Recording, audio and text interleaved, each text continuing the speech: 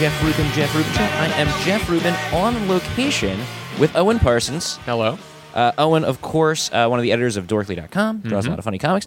And it's Sunday, and we have decided to come to ToyFair. Yeah. We didn't totally know what to expect. It's at the Javits Center, which is, the biggest convention center in New York, so maybe one of the biggest convention centers in the world. The largest space in New York, period. And we just, had an we just got an email about a press thing, and we were like, yeah, it's a Sunday, let's go to ToyFair. Mm-hmm. We just got here. Yeah. I brought all my stuff. I didn't know if we were going to record, but it is amazing. It's incredible. Oh, yeah. I'm keeping my voice down because we're, we're in the press area. I was like, let's get out the mics, let's record an intro, and let's walk around and talk to people. Yeah. Everything's super professional and organized. It's great. What have we seen already? We've already seen a boogie board section. There's a boogie board section. There's something called glitter tattoos or something. We've seen a table displaying the toy of the year winners. Now here's the thing. I consider myself, pretty good at toys. I don't buy a lot of toys, but sometimes I see them and I'm like, a kid wouldn't really have fun with that. I think I'm a pretty discerning toy customer. Yeah. And I looked at the toys of the year and I was like, yeah, these are pretty good. There was the Hot Wheels one where this is, I think, toys of the year from last year, right? And no, I think they're 2012. So there's the Hot Wheels where the wheels, the track goes on your wall and you can buy different parts of it and put together a large track. It says on the box, a lot of adult assembly required. Did it say a lot? Yeah. What was the other ones? The Lego Ninja thing. Lego Ninja set. That looks sweet. And Ninjaga. Oh, the Angry Birds board game where you can actually fling birds and knock things down. Yeah. And this is we just got here. Yeah, Angry Birds actually won Property of the Year. I've never played that Angry Birds board game, but it makes sense that'd be a lot of fun. Yeah, totally. Knocking things down. All right, so we have absolutely no plan. I don't know what's going to happen. Owen said he wants to see the Lego thing. Obviously, we're going to go see the Lego thing. And we're going to walk around. We'll try to talk to some people, and let's see what happens. Sounds good. Hey now kids, come gather around. See what just skipped into town. So skip it. Do run, do jump, do hop, hop. Skip it. Skipping and a screaming and a bop to bop. But the very best thing of all, there's a counter on this ball. So try to beat your very best score. See if you can jump a whole lot more. Skip it. Come on, everybody, skip it. Roaring good fun. All right, this is our first stop of the day, and we are here with John McGonigal, president of JADS International. We just got started. I want to go to the bathroom. We didn't even see the bathroom yet, but we saw this. We had to stop. John, we are currently in a booth of Avengers and Star Trek themed colognes, and you manufacture these. Yep, colognes and perfumes for Avengers, Marvel, and Star Trek, and Star Wars. We did some for Star Wars as well. Oh, and what were you asking right before we started? I was asking how you make the jump from sort of just being a general interest in Avengers and Star Trek and things to actually creating scents. It was, I started in this about 25 years ago in comic books. I worked as a guy who wrote magazines about comic books and then went from that to manufacturing toys. And then at a company called Palisades Toys, where we made Muppets action figures and Aqua Teen Hunger Force things and all sorts of Invader Zim and all that. And then from that, that requires a lot of travel back and forth to China, a lot. And I finally said, I'm tired of living my life in an airplane. What can I make in the United States that hasn't been made before that I can still live off of? And I wrote it all down and said, wow, look, fragrances can fit that bill, and nobody's ever made fragrances based on characters before. There's a huge industry on celebrity fragrances, like your J-Lo's and your Sean Johns and Justin Bieber's, #1 selling celebrity fragrance last year. But nobody's ever done it based on a character. And I said, well, if nobody's done that, then we have to see if this works. And we made a fragrance based on Captain Kirk, because everyone wants to smell like Captain Kirk. Now, is that the shirtless Kirk or the Tiberius? Tiberius was the first, and that's hands down our best-selling Star Trek fragrance. I work very hard on that one to make sure it invokes a feling of Captain Kirk. All of our fragrances. Somebody just a moment ago said, "Oh, but who wants to smell like the Hulk?" And I said, "No, it's not. It's not designed to smell like that character. It's to help you strengthen that bond to that character on a personal level. To embody the essence of that character. Exactly. So what does Hulk smell like? It's kind of an earthy, wet, mossy cedar fragrance. At least that's what this fragrance smells like. But the fragrances are designed to help you feel closer to that character and to be as much of a dork as you want to be. If you're walking down the hall and somebody says, "Hey, you smell nice," you can either say, "Oh, thanks," or you can say, "Well, I'm wearing shirtless Kirk. Thank you," and just let them know how much of a fan you are. I'm wondering what else went into some of these characters. Like, what does the Iron Man scent evoke? Iron Man is actually a very sophisticated type of rich, cool-smelling guy. It was the some of the guys in the office were like, if we're going to make it an Iron Man, it has to smell like booze and oil. And I said, right, but Marvel won't approve that. So let's focus on what's cool about Iron Man, and the fragrance itself does a very good job of evoking the feeling like you are much cooler than you really are. Do you have a dream scent you want to do, like a character that you'd love to make the scent for that you haven't done yet? We are, I said before we made the Star Wars stuff, we made that for Celebration 5 for their show, the Orlando and the Slave Leia. At that time, we were working on a fragrance for Han Solo that may surface again at the next show, but called Echo 7. So I'm hopeful that one will come out. I love the fact that the Lando cologne, or is it a perfume? It's a cologne. I love the fact that the Lando cologne has its own cape on the bottle. That's amazing. A lot of the bottles, like the Slave Leia one, has a bit of flair to it. The Star Trek ones, the Ponfar, which I'm so sad I know what the Ponfar is a reference to. We'll leave that one hanging. Slave Leia's kind of got a chain, so it seems like there's an aesthetic quality to the bottles too. I've never bought cologne before. I don't know. That's probably like obvious for all cologne. The names here, the names on the Avengers colognes, like Patriot for Captain America and Smash for the Hulk, they sound like colognes you would just find in the store. But the fact that they connect with these characters is very cool. Mostly cologne, no perfume. Or Slave Leia's probably looks very feminine. Slave Leia is a perfume. Black Widow from the Avengers, the character made popular by Scarlett Johansson. That's debatable. Yeah, well, right. Where can people go if they want to smell like these characters? The Avengers line ships out to retailers in March, so it'll be on the shelf in April before the movie. We're in the process of shoring up exactly who's carrying those. A lot of online players will have it, but on this particular line, there are a couple of drugstores, national drugstores, as well as places where you buy movies, DVDs and Blu-ray will have these as well. The Star Trek stuff is all over the place. You can find it just about anywhere. This is our first stop at ToyFair. I didn't expect to... This is not what I expected to see. This is not really a toy, per se. No, but it is the same market. That I believe. Definitely. It's amazing.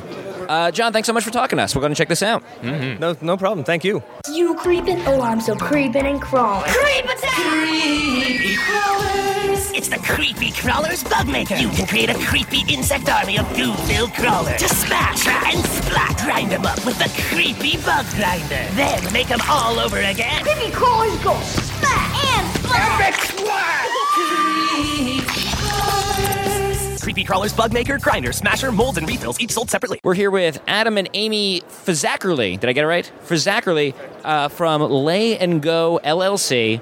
Describe what you guys have made here. And keep in mind, no one can see it. We're going to throw in some pictures so some people can see it, but not everyone can see it. So what is this? No problem. Well, Lay and Go is a activity mat. We have an 18-inch version and a 5-foot version. And if you can imagine, kids get to play with things on one plane just like they're dumped out. But when it's time to clean up, it just zips up into a backpack or a little handheld bag in the 18-inch model's case. And cleanup is in seconds. Kids can play for hours.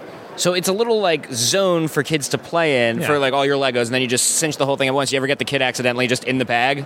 Well, we say don't put the kid in the bag, but the best part about it is it doesn't work with just Lego. Whatever the kids are playing with at that time, it's great for girls, boys, and whatever activity that they really want to put their toys into. It's really designed to contain the mess, and really the project was driven by Amy, she's our wonderful CEO. Amy, is that true? That's true. How did you get the idea for this?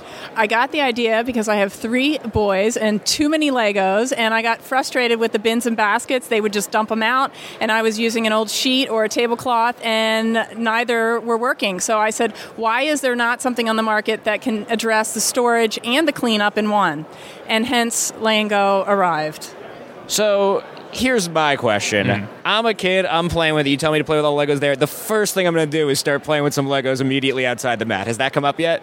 We made it over 5 feet so that they could spread out all the toys and really keep them on the mat. Now, sometimes they'll build next to it, but it's really easy to pick up one built piece and throw it back on the mat, then pick up 8,000 pieces that aren't on anything. Well, we also product tested the sizes. We found that if you go down 1 foot less, all of a sudden there's this sprawl of toys. Kids feel a little bit like it's not enough space. You also can't tell kids how to play, and they actually use it as a target. There's enough little toys and little cool things about it that they can put their special pieces in the pocket, and it keeps them focused. We've really kind of you just can't tell them how to play with it, and the sprawl we were worried about, it hasn't been an issue though. It seems like also like children they've got small arms, so it's a smaller like play radius. Seems like that would encapsulate it pretty well. Yeah, I'd need a much bigger one for my apartment. Actually, the reason we did the 5 foot was it was as wide as we could go without creating a seam. So the whole idea was create a multi-generational storage unit like these multi-generational toys, the great ones that your parents passed down to you, that you passed down to your kids. Yeah, I'm seeing one of those Lego horses in there, and it's really bringing the horse specifically with like the slot for the dude's legs is really bringing back a lot of memories. There is more nostalgia in these bags than you could imagine, and we didn't bring the real great Lego that we have at home. We just kind of brought what we could, and but adults connect with it, kids connect with it. For different reasons, but I think that there's the common thread is it's great for the kids because they like playing with it, and they get to use the toys that sometimes parents groan when they ask to put out, and the parents love it because it is literally play for hours and clean up in seconds. We also like to say it's a cinch, literally. Oh, that's good. You guys have done this before. Where can people get Lay and Go? Currently, we sell them at layandgo.com. And we also have some great strategic online vendors and some retail vendors. But the best place is layandgo.com. They can check out the videos. They can really kind of get a feel for who we are, our personalities, why we did what we did, and the quality of the product. Yeah, it's something once you see, you're like, yeah, obviously that should be an invention. It's a no-brainer. Layandgo.com. Thanks for talking to us, guys. Thanks so much. Have a great day. If you want to win the game, you gotta take a good aim and get the most marbles with your hippo. Playing Hungry, Hungry Hippos. Hungry, Hungry Hippos. Hungry, Hungry Hippos is the name of the game, and whoever hippo gets the most marbles wins. Playing Hungry, Hungry Hippos. Hungry, Hungry Hippos. I win! Hungry, Hungry Hippos from Hasbro. We are here with Karen Globus, a designer for Jazzwares Toys. Thank you for being here, Karen. Hi, thanks. So, Karen, what exactly do you design for Jazzware? I work on electronics and plush, licensed electronics and plush throughout the company. So I would assume that you'd get one type of person to work on plush toys, one type of person to work on electronic toys. It seems like two different skill sets, but it's one thing? Well, usually when you're working on a license, it's best to know the license as a whole, and in some cases we have both electronics and plush for our licenses, like Sonic, and knowing the brand is really important when you start designing properties. So what licenses have you worked on? I've worked on Sonic, WWE, Adventure Time, Star Wars. These are some of the heavy hitters in the toy world. These are great. Which was your favorite to work on? I enjoy all of them. It's usually the licensors that help us enjoy what we work on because their help and their influence helps us a lot. And I really enjoy working on Star Wars, of course. Who doesn't?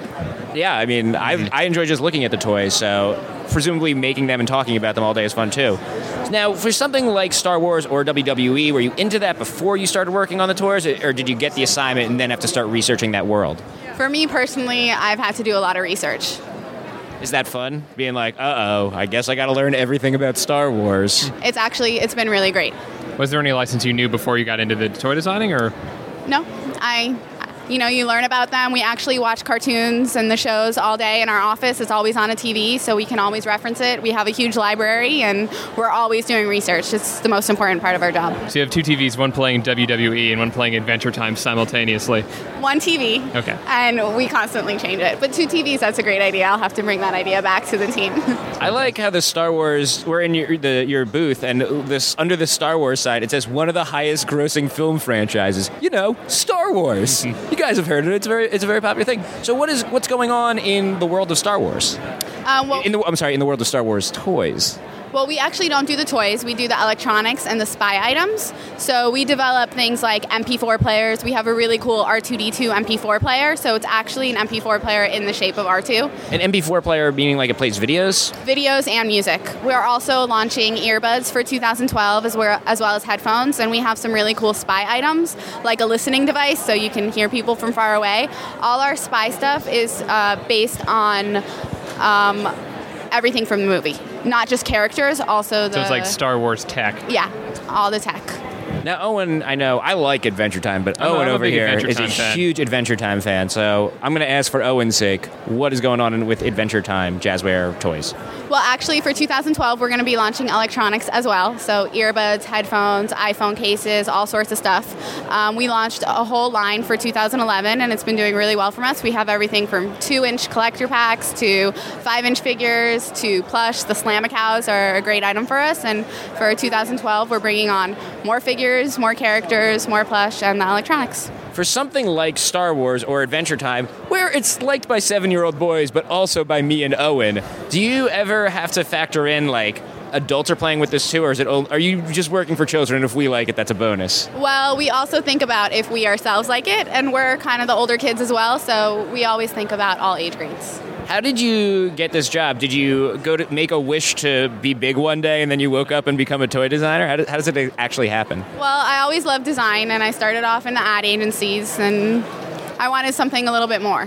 And so I got into toys. WWE toys, what's new there? We do the electronics for WWE, so we do everything from alarm clocks with sound, and we recently got to work with them on some rock items for WrestleMania, which has been really cool. He actually reviews all the items himself. Oh, the rock items. I was like, maybe they're rocking, like, like the Marty Jannetty, but I'm just imagining the rock like stone-faced in a room by himself, just like judging the articulation on the rock figure, making sure. He reviews everything himself, so, that's pretty cool. Really cool stuff. This was a fun booth to stop at. You guys got Sonic, Mortal Kombat, all the big ones are here. Absolutely. All the big ones are here. We didn't even talk about Fruit Ninja. There's a huge Fruit Ninja big display. one for 2012. Fruit Ninja is an interesting one because there's no character for it like there's for Sonic or Star Wars, and yet it's still becoming the same kind of brand where it's next to Power Rangers and Adventure Time. Yeah. Well, we're not just doing fruit.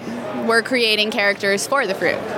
Yeah, I see a lot of fruit with ninja headbands. Yeah, and we have the sounds from the game, the squirt sounds, and we have a light-up blade that actually makes the swoosh sounds. And I'm seeing you're standing right in front of it. There's an interactive game that's just Fruit Ninja. Is that what this is? Yeah, it's a Fruit Ninja. It's like an interactive game, so you basically have a console that you plug into your TV, and then you have a wireless sword, and you slice the fruit with the sword. It's a console for your TV that does nothing but play Fruit Ninja, and it comes with a sword, and it's awesome. It's great. Thank you so much for talking to us. Thank you.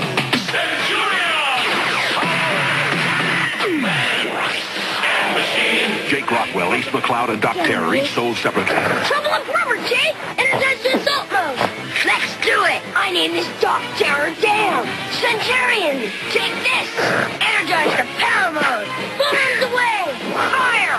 Now, Doc Terror falls! Right, Jake? Right, Ace? New Centurions, Jake Rockwell, Ace McCloud, and Doc Terror come as shown, each sold separately. All right, we are now at the Speed Stacks display, talking to Bob Fox, founder and CEO of Speed Stacks. Thanks for being here, Bob. Thanks for having me, guys. What is Speed Stacks? Well, Speed Stacks is, at first sight, it's kind of a quirky-looking thing, but it's we call it sport stacking with Speed Stacks. So kids are stacking these specially designed plastic cups at lightning speed. We call it a track meet for your hands at lightning speed. And this is something I think I've seen a lot of videos online. I'm biased. I work at a comedy website, but you've seen this online of people stacking cups, videos of people stacking cups and unstacking them really quickly. But what I'm seeing here is specialized equipment for that. Oh, yes. These are not just red Solo cups. That's exactly right. Although we've seen lots of people try with red Solo cups, but these are specially made for sport stacking. They've got holes in the cups to allow for airflow, and they're specially designed with grip and so on and so forth. And what are the mats that they're stacking on? Those look special too. Yeah, we call them a stack mat, and it's got an integrated timer so that you can set personal records and compete in competition. We have a World Championships, we've got a U.S. Nationals, and kids compete individually. They compete on doubles teams where one person's the right hand, one's the left. We have relay races, 2 teams of 4. Yeah. So it looks like you have to start by putting both your hands on a timer to register that you're starting, and then you have to return to the timer at the end of it. And this is a specialized piece of equipment just for speed stacking, just for timing it, like those chess clocks, but for speed stacking. That's exactly right. In fact, the Rubik's community uses all of our timing system for their tournaments as well, for speed cubing. Interesting. What is like a speed stacking record? What's like a good milestone to go for? How do you know you're good? Yeah, sure. Well, there's 3 different competitive stacks. One's called the 333. And if I taught that to you today, you'd do it in about 10 seconds. The world record is 1.61 seconds. And then the premier stack is called the cycle stack. There's 40 different moves. If I taught that to you guys today, it would be about a minute. You'd do it in 60 seconds. World record is under 6 seconds, 5.91. And it's mostly kids competing in this? There's kids demonstrating it right now, even as I speak these words. Oh, yeah. We have kids all ages and adults. We start kids as young as typically in kindergarten, but we've got all the way through senior citizens that are stacking. And, in fact, we have college kids stacking, too. So are there separate leagues for different age groups, or is it sort of just like a general everyone's involved? Yeah, well, at our competitions, we actually have different age divisions that you compete in. So all the different ages can come to a tournament and compete in their age division. So we actually have an 18 and under division. We have a collegiate division, 19 to 25, masters and seniors divisions as well. I'm seeing also a reel of speed stacking appearances in the media, and there's on Craig Ferguson in the news, but I'm also seeing just speed stacking taking place within shows. Like I think I saw Phineas and Ferb and maybe another Disney show where the characters are getting into speed stacking. Yeah, it's so visual that television loves us. So, in fact, we were just integrated into a Nike commercial recently because it's so visual and it's physical as well. And does Speed Stacks, the manufacturer of this equipment, also run the tournaments? Well, the tournaments are run by the World Sport Stacking Association, which is the governing body for the sport. It's like the NFL of sport stacking. I see. And you manufacture equipment for it? Yeah, and Speed Stacks manufactures the equipment, and the WSSA, World Sport Stacking Association, governs the sport with tournaments. Really cool stuff. Now, I know you said there are like a few typical formations that people stack in. Is there ever like any kind of freestyle stacking or? Yes, there is, yeah. Although it's not official competition, but we encourage freestyle stacking, and we see more and more kids that are creating routines, much like you'd see a creative juggling routine or a jump roping routine. So I think over time, as we'll actually integrate that into our tournaments, that we have a freestyle stacking section of the tournament. That's great. Right now it's underground. Yeah, they're people. These are people on the fringe of the sport. That's right. They're breaking all the rules. Oh, yeah. So people can check this out at speedstacks.com. Thanks so much for talking to us, Bob. Thank you. Thanks, guys. It's Dizzy Dinosaur! Dizzy Dinosaur knocks you out as he moves about. Dizzy Dinosaur, he's real nice till you roll the dice. Dizzy Dinosaur, yeah, he's a silly beast to say the least. He got me, he got you, not me. Dizzy Dinosaur, be lucky and smart or it's back to start. Dizzy Dinosaur, turns and spins till someone wins. Yeah, Dizzy Dinosaur from Pressman. We are here with Joseph Smith. Joseph, what are we looking at here? This is one of your creations. You're looking at the new line of Angry Birds products from K'NEX that's going to launch in the fall of this year, 2012. So this is the K'NEX interpretation of Angry Birds. Were you an Angry Birds fan before you started working on the project? Yes, we've been Angry Birds fans for a long time. Started talking to them about a year ago.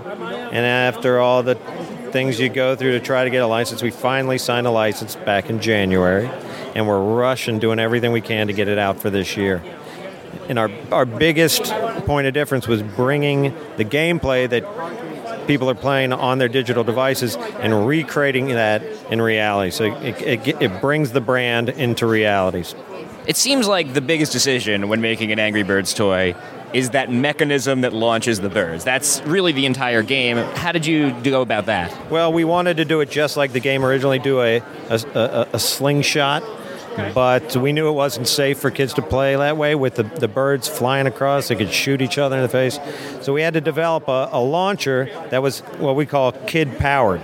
So there's only one way to shoot it, and the kid has to actually put the bird in and pinch them together. That way they can't put any other things in the launcher and shoot them. I see. So you wanted them to make sure they were only launching these birds and not like tennis balls or ball bearings or whatever. Did you ever consider doing an adult version where you could put ball bearings in the slingshot? Well, we have that at the office, but we're not allowed to sell it. Right.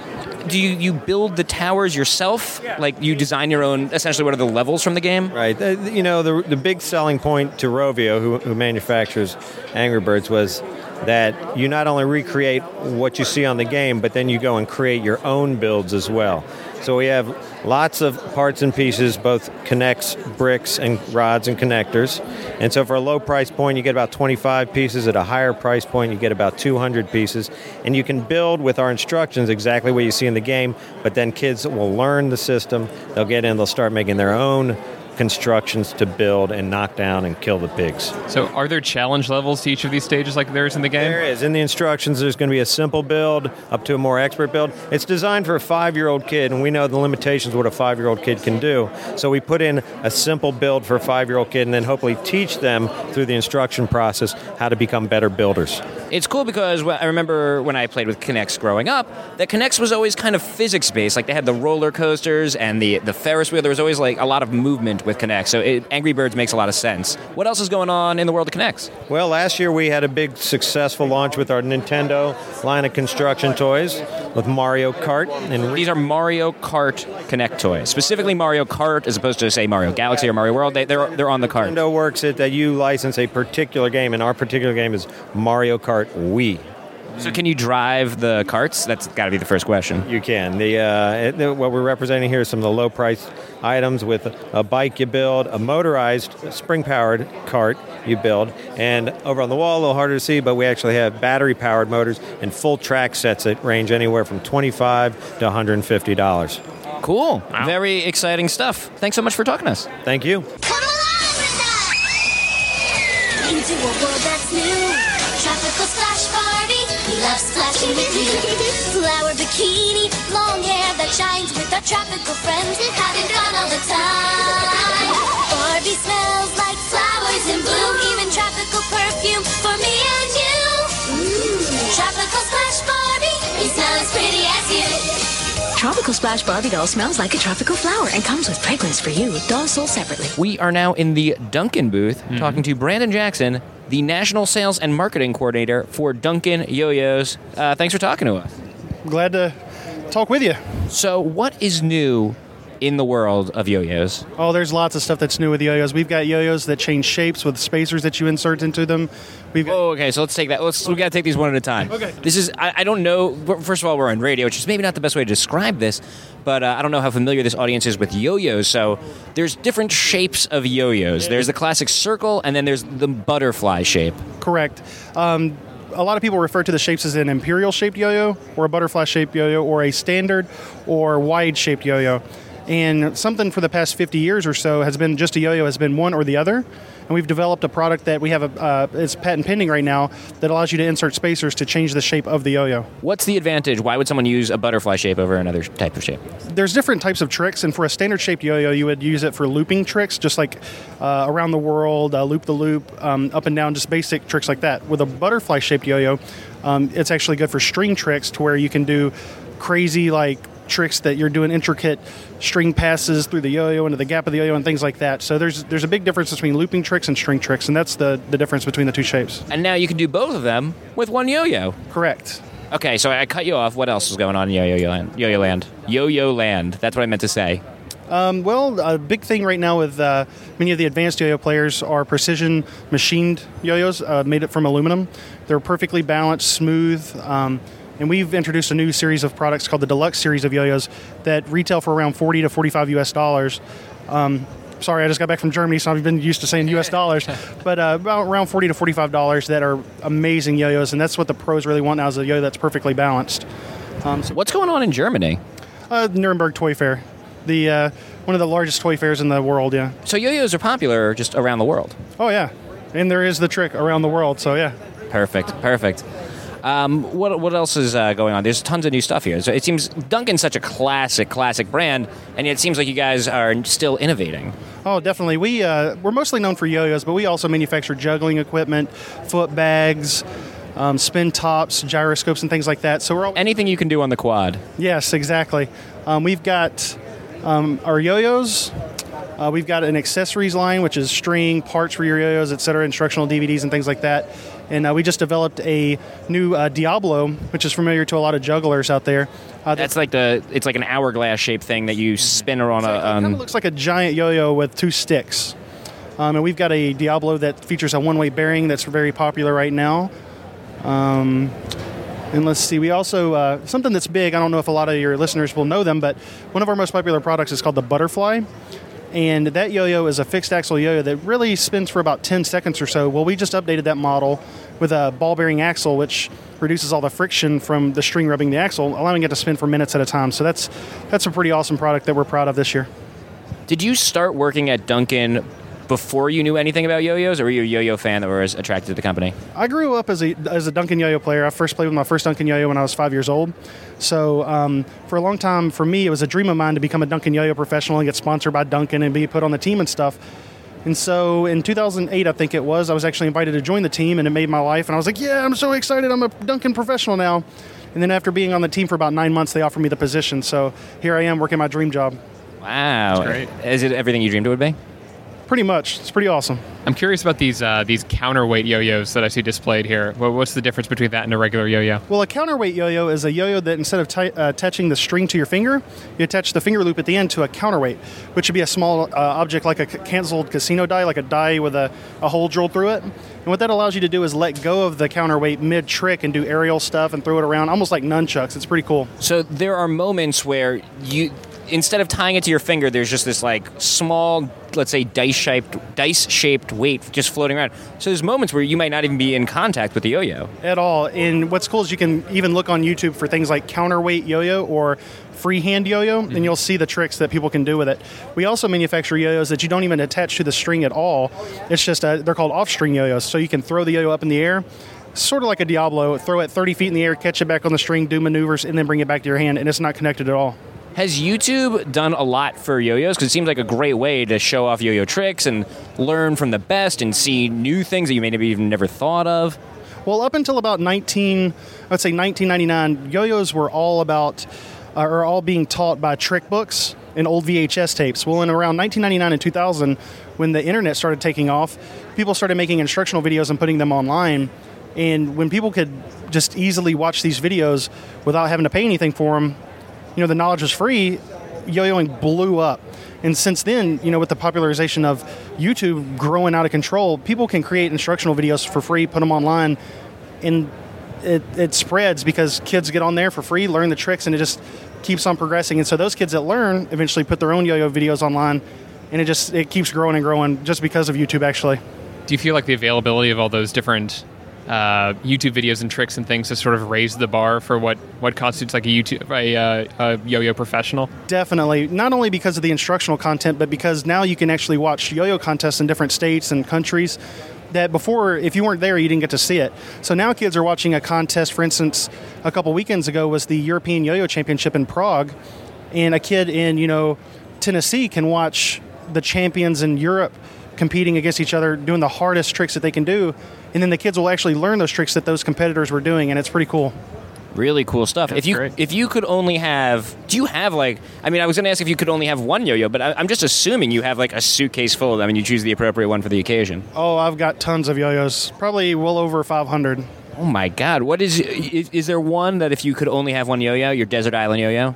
My desert island yo-yo. Well, we manufacture a yo-yo called the FH0, and it does come with the counterweights, and it's the perfect shape that I like, so that's my favorite, the FH0. It seems like the 2-in-1s where you could change the shape would be an ideal desert island yo-yo too. Is it? It could be, but it depends on the player. A yo-yo player will have a preference of one or the other, string tricks or looping tricks, and I'm more of the string trick kind of player. It's cool because Duncan, I keep saying this, but it's got to be one of the more classic brands on the floor here. I noticed on your badges it said you've been at ToyFair for something like 18 years. Is that right? This is our 18th year at ToyFair here in New York, but our brand was founded in 1929, so we're 83 years old. And it's cool to see that you're still innovating the classic yo-yo. It's not done yet, and maybe never will be. Pretty much. Yo-yos are always evolving, and it seems like such a simple toy that's just up and down.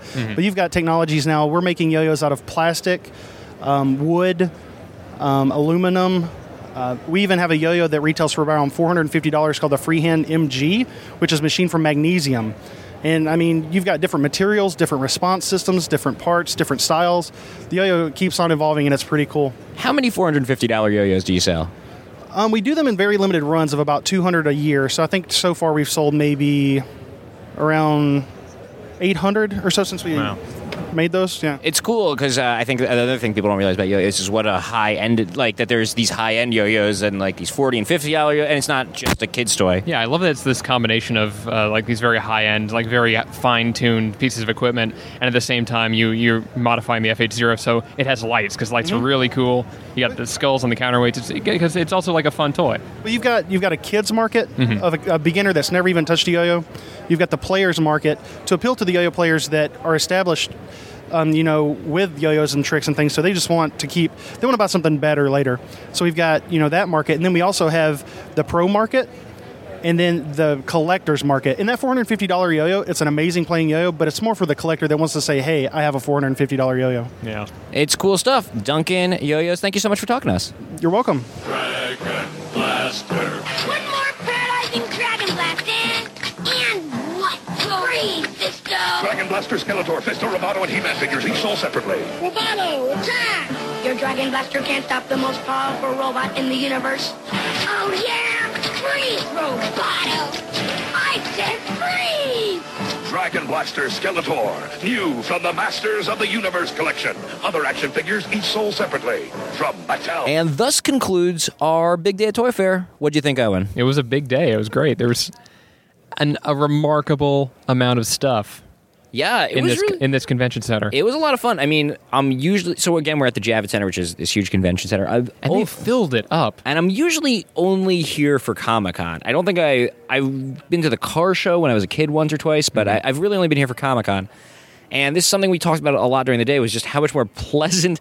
I love Comic-Con. I love people dressed as anime characters. I don't know. But because this is just exhibitors. It's very professional. Yeah, and it's not crowded and you can walk around and talk to people. It was a lot of fun. All professionals and us. I'd say that virtually everyone had absolutely no idea what to do with us when we showed up. And it's true. We didn't have business cards. Yeah, we didn't have business cards. They were like, what kind of toys do you guys usually cover? What are you looking for here? And we just didn't know. So I think that it's not for fans of toys. We sort of snuck in a little to a degree. And we're covering it. And the biggest fans of toys, kids, completely absent. No one under 18 admitted to ToyFair. Which is so cruel, because there are toys to play with everywhere. And I appreciate that toys are a big business and that these professionals need time to analyze them and talk to the creators, but they should really have a day where they let the kids in here. Yeah, I was saying I really wanted to see the security guard whose job it was to go through ToyFair and find the 12-year-old that had snuck in or had camped out overnight and throw them out of the building. Now, what you guys have heard so far is all the people that we stopped to talk and interview, but we stopped and looked at quite a bit more than that. We've been here for a few hours. What were some of the more interesting things you saw that we didn't already interview someone about? I like the booth that was just devoted to marbles.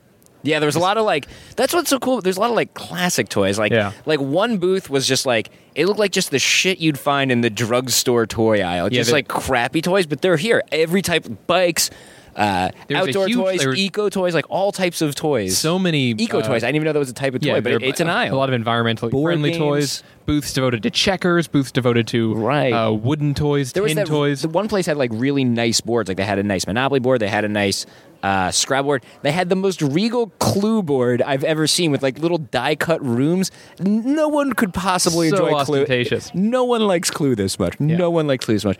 We saw the Lego hut. That was kind of cool. Saw all the cool new Lego things coming out. Because Lego's doing Star Wars, and they've just re-upped with Star Wars. They're going to be doing Lego. We learned they're going to be doing Lego Star Wars toys for another 10 years, which is very exciting. They had Marvel and DC, which was cool because I like seeing Lego Deadpool, Lego Hulk, seeing all their interpretations. And both those sets fully compatible. You can have Hulk fight Batman. Right. And what was the other Lego? They had some Lego Lord of the Rings. They did not have any Lego Hobbit yet, but they had some Lego Lord of the Rings, which is new. They had a sign up saying they will have Lego Hobbit soon.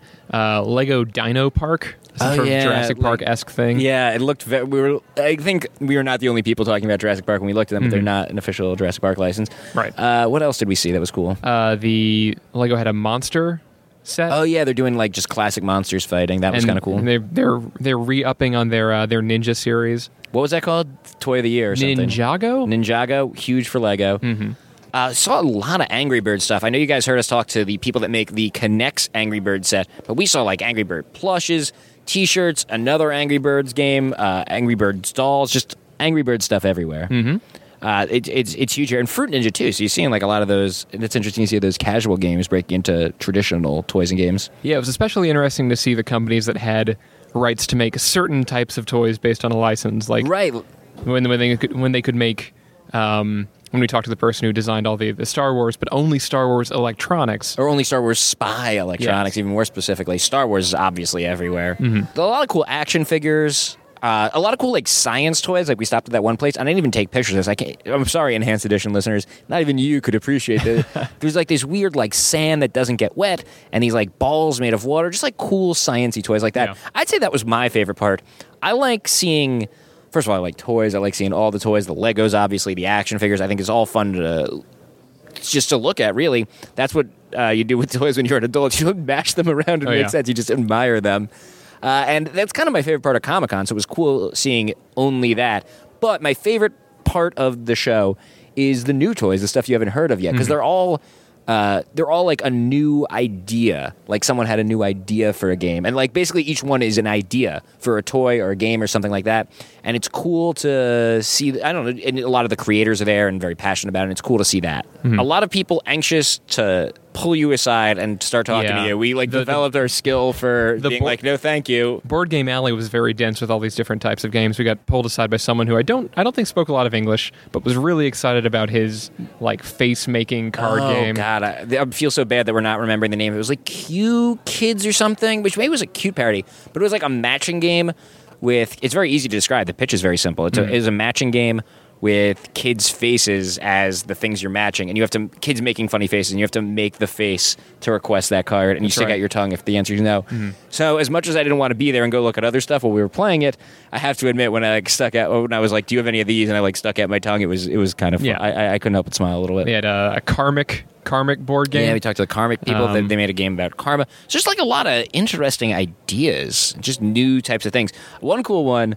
And I don't usually jibe with the preschool toys. I'm more into big boy stuff. But they had the Very Hungry Caterpillar, the classic book, and it was this huge, very hungry caterpillar about the size of my torso, and inside was a blankie. Like you unroll it, and the blanket was like its butterfly wings that it eventually would grow. Oh, I didn't even get that part. Oh my God, it's even better than I thought it was. So that was pretty badass, and that was the most badass the Very Hungry Caterpillar has ever been.